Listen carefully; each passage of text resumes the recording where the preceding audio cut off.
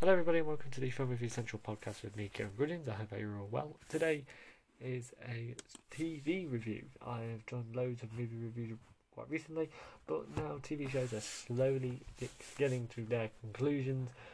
Some season ones, but others season 2, 3 and 4. But we're back with another TV show review. I'm really looking forward to be doing this because it's a show that I was a big fan of from minute one, and that is Superman and Lois. This is the new Arrowverse show.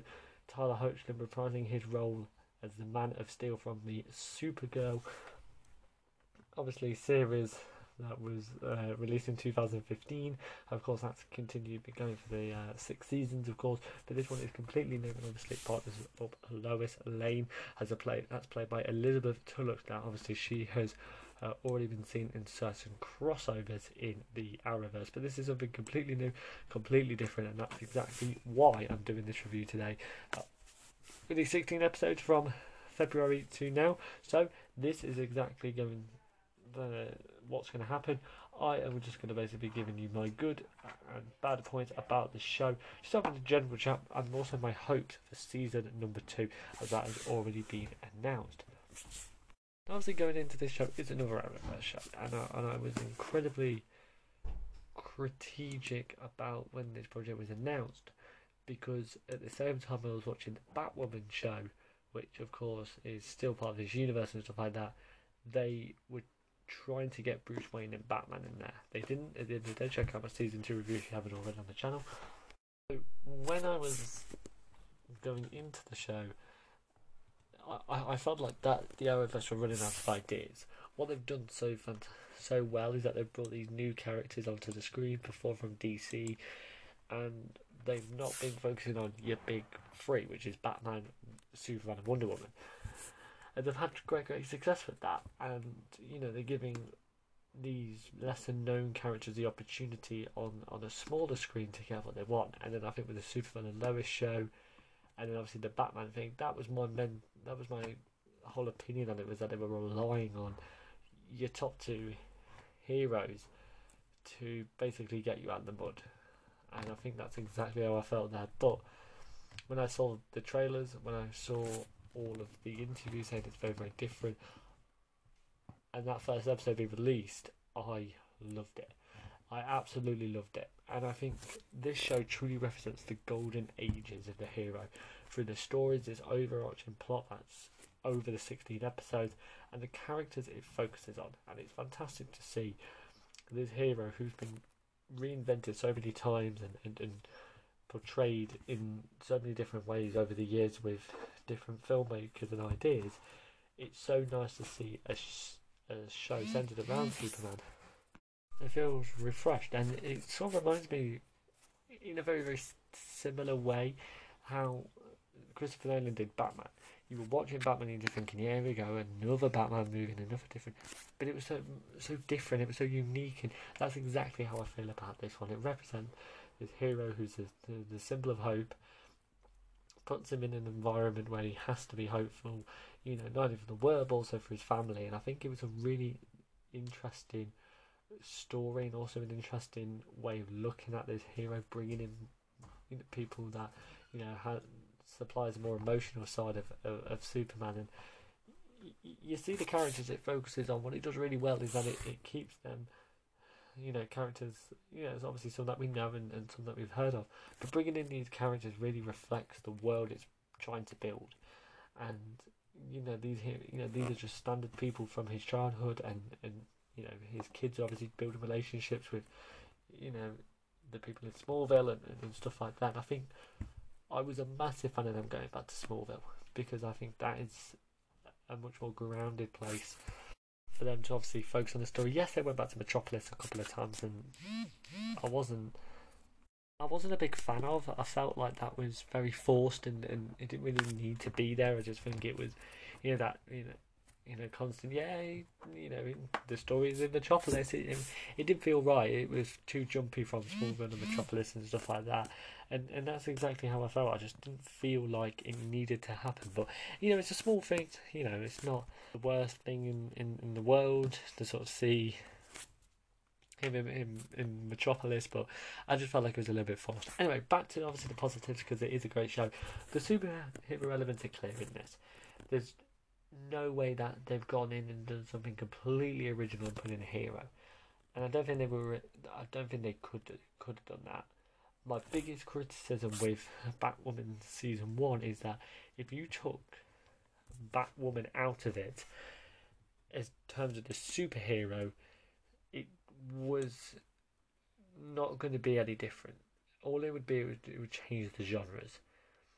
It felt like a family drama to me. It didn't massively focus on them superhero elements we've seen over the past 10-15 years, and that was my biggest criticism from Batwoman season 1. And so when this one came in, the super elements are clear. It had to be, but I think the relatable plot points and the character development that they go through, this was really unique to the Arrowverse. If you look back at their previous work, you've got larger than life individuals, people who, are so distant away from real life and real life stories and stuff like that. But it touches on mental health involving kids, and obviously building relationships up, moving to a different town, and adapting to a new school and stuff like that, and popularity and relationships and stuff like that. Kids going through stuff with parents, and that was so clear. And the superhero elements that I was seeing massively took a backseat. It took a backseat, and these points that were being made were constant. They were constant throughout all the episodes. It was a massive part of Jordan's journey, which I was a massive fan of him, and I'm going to keep a close eye on that guy and the young actor's career, because I think he's got great going for him, especially his character rather than the other. So he played Jordan. Jonathan was there, and he was nice, and he played this massive part, but Jordan was a really intriguing character going through them issues, and he was portrayed very nicely, and massively relatable to kids, and who's the target audience. And myself, I'm not focused on this. This is not the part of the review, but I've gone through a lot of stuff in my life with mental health, and having friends with mental health and stuff like that are struggling. Some people that you guys have obviously heard their voices on this podcast. They go through that. So it was really nice to see that being represented in a shared universe, and a superhero show which is massively sci-fi and fantasy. I think let's move on to the negatives, because there are clear negatives. It's not this groundbreaking show, which it was unbelievable. It definitely did have its flaws. I think the villain was. I'm a big fan of keeping fans wait, keeping fans anticipation. It was too long for me. I think 16 episodes is a good number, but you've got to have a villain established in episode 4 or 5, and it didn't. It really dragged on, and I think it wasn't needed. And I thought that what was really frustrating is when every time the army was coming into Smallville and stuff like that, they kept going with that for a while, and that wasn't what I wanted to see the focus on. It was sort of very frustrating to see certain stories being dragged out when they just don't need to be. If you look at Arrow and the Flash, and I'm obviously going to make comparisons to them, they're in the same universe and ran by very similar people. 23 episodes is a lot. You can get away with announcing a villain in the 7th or 8th episode because you've got 15 long episodes to establish them. With this one, it just didn't feel like it. It was 10 or 11 episodes, and then you got 5 episodes to know every single thing about this villain that you need to know before the finale. And I think that was a big thing. I'm not saying order more episodes. I just think establish the villain quicker. Make meaningful storylines feel like they're not just throwaways for a couple of episodes and then left. And I think that's the major thing for certain TV shows, is that yes, you're going to have some episodes which are unbelievable. That's why I do my ranking of the episodes, because there's some episodes which, after you watch them, you feel like, oh my god, I've waited a week for this, and it's incredible. But the episode that there's certain episodes which is very story based, evaluates the story. I get that, I understand that. I think it's needed in terms of, the continuity of the show. But then there's some episodes which you really go out with disappointed, and you feel like, really, you feel almost the opposite. So, I'm not saying make every episode a strong episode. I want to see that villain established very, very early on in the superhero show, to let it have their full arc, not rush anything, and fill it all in. Moving forward, I think they've got to carry on using these stories. They've got to carry on using these stories that not a lot of people have covered on yet. Make this version of Clark Kent a completely and utterly original one, because for me personally, and I'm speaking on behalf of myself, I always say, share your opinions, guys. What do you think about the show? And people might not like that. People might want more, well-known stories. But that's just their opinion. I respect it, and I want to know these stories that I'm not really familiar with. I've not seen on screen before, and they've got the setting, they've got the characters, and they've definitely got the opportunity to keep running with that. Make these heroes, fantastically meaningful. Yes, they've got to introduce some, new characters. I understand that. Obviously, they're going to have a new villain, which I think is going to be really, really cool to see who we've got there, because you're never going to see, for me personally, you're never going to see Zod or Lex Luthor in Smallville. I just don't think it works. Lex Luthor's obviously we've seen in Supergirl. Zod, I think, will be an intriguing one to see what they do, especially with Smallville. But if you're going to bring these characters in, they're a little bit more unknown. I think that'll be really, really cool to see. Supergirl maybe coming in, that definitely carrying the Supergirl, story and stuff like that. We'll have to see how season 6 ends in terms of that show and the direction they take that character now.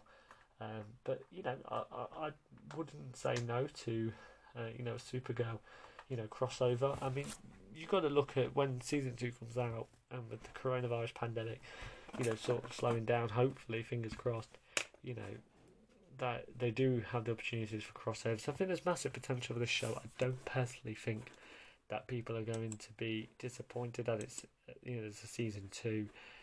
They're looking forward now to see what they've done, because they've done an incredible job of season 1. They've really established this character, and I'm really intrigued to see where he goes next. So that's it for the review of season 1 of Superman and Lois. Let me know what you think about the show via my Instagram, FRC_podcast. Favourite and follow so you never miss any of our incredible uploads. We don't just do reviews here, we do top 10s, rankings, trailer breakdowns, and of course the Smadigus Showdown, which will be back very, very soon for you guys to enjoy some top trivia competitors. Let me know as well what kind of videos this is designed for you guys, and I definitely want to keep making podcasts that you love to listen to. I don't know what the next podcast will be about, but never something that you love. See you in a bit.